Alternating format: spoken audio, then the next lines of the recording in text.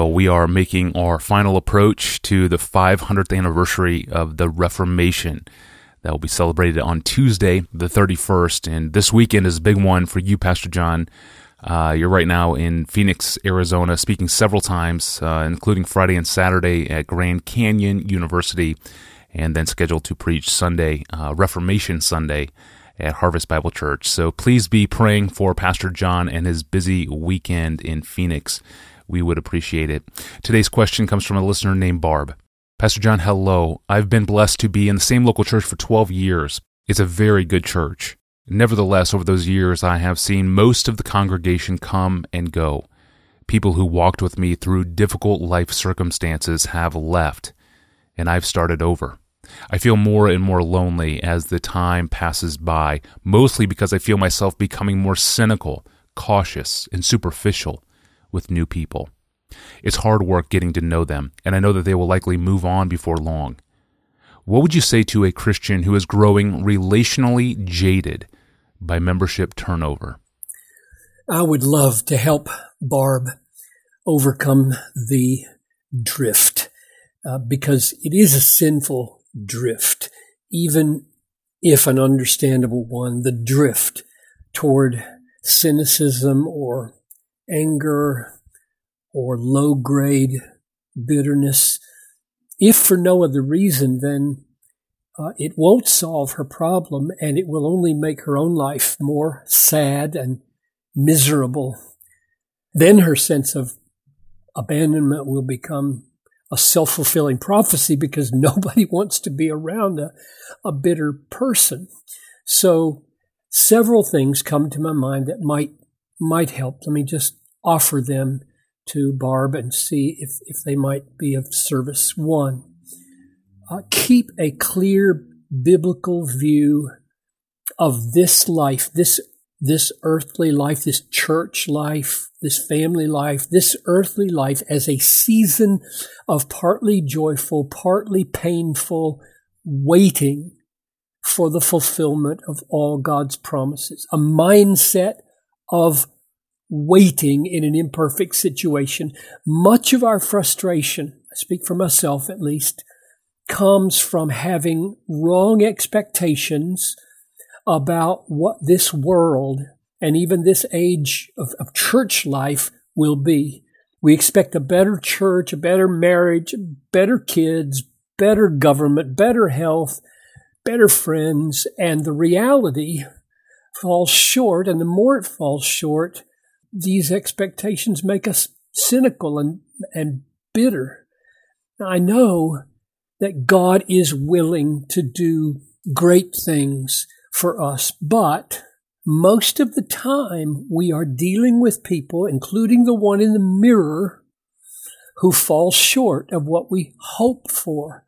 And therefore we need to get a mindset about this age that is sober and marked by the long view of patient waiting, like James 5:7 says. Be patient, therefore, brothers, until the coming of the Lord. Now, that's a long patience. It might be to the end of your life. See how the farmer waits for precious fruit of the earth, being patient about it until it receives the early and late rain. You also must be patient. Establish your hearts, for the coming of the Lord is at hand. Do not grumble against one another. So when circumstances and people around us in the world, in the church, in the family let us down, James is calling us to hold fast to our hope and pursue the blessedness that comes precisely through patient waiting. Because he says in chapter 5, behold, we consider those blessed who remain steadfast. You have heard of the steadfastness of Job, and you have seen the purpose of the Lord, how the Lord is compassionate and merciful. So that's the first thing, a mindset of realistic waiting in an imperfect world. Here's number 2, Barb. Keep in mind that Jesus himself tasted a kind of holy frustration with what happened with the people around him, even to his own disciples. He said, Oh, faithless and twisted generation, how long am I to be with you? How long am I to bear with you? Bring him here to me. And then he heals the boy. It helps me anyway, to know that there is a kind of godly frustration with the imperfections of this age, including the imperfections of God's people, including the imperfections of the whole system that keeps people moving around, coming in, moving out of God's church. You're not alone in your disappointments. Jesus himself felt some of what you are feeling. That's number 2. Number 3, never forget that both forgiving when you're sinned against and forbearing when you're simply frustrated by other people's circumstances or weakness beyond their control, both these, forgiving and forbearing, grow in the soil of amazement at God's grace in giving us such a privileged place in Christ, such a privileged identity. So here's the passage that came to my mind. This is Colossians 3:12. Put on then as God's chosen ones, holy and loved, compassionate hearts, kindness, humility, meekness, patience, bearing with one another. If one has a complaint against another, forgiving one another as the Lord has forgiven you, so you must forgive. In other words, bearing with or forbearing, that is just sucking it up and dealing with the pain and the frustration and the sorrows, as well as forgiving those who genuinely sin against you. He says all of that is preceded by these 3 glorious realities. You are chosen by God. You are set apart for holy purposes by God. You are loved by God. Isn't it amazing? That's the way he argues. He begins the verse. As chosen, as holy, as loved, forbear. This kind of joyful confidence in God's grace and who we are in him will make us like a fountain or a spring so that we can keep on giving ourselves in friendship. Now, this is where the rubber meets the road for Barb, I think. Keep on giving ourselves in friendship when it feels like people only drink and leave. They just drink and leave. They drink from me and then they leave.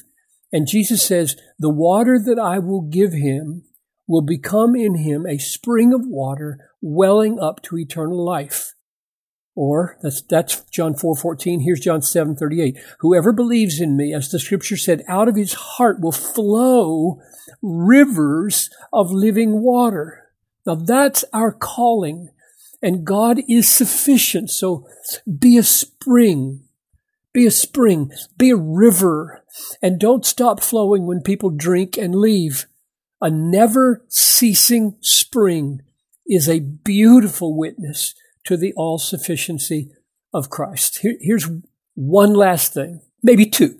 I'll squish them into number 4 here, about friendship. Maybe just a few of those friends that have left, maybe you can keep them. Maybe you can stay in touch for decades and cultivate a lifelong friendship over miles. There are 1 or 2 people in my life that I count as precious friends. We have been through some horrific things with each other, who live far away from me now, and I used to work with them decades ago, and they're still precious. And remember, I guess this would be the other of 2 things in my 4th one. There is a friend who sticks closer than a brother, closer than a sister, closer than a spouse, and he has promised never to leave you, Hebrews 13:5, and will always be with you to the end of the age, Matthew 28:20. Amen. Thank you for this encompassing view of life that puts our loneliness and our friendships and our broken friendships all into perspective, Pastor John. And thank you for listening and making the podcast a part of your week. 3 times a week we publish, and you can subscribe to our audio feeds and search our past episodes in our archive. and even reach us by email with a question of your own, even questions as it relate to relationship issues faced within your local church.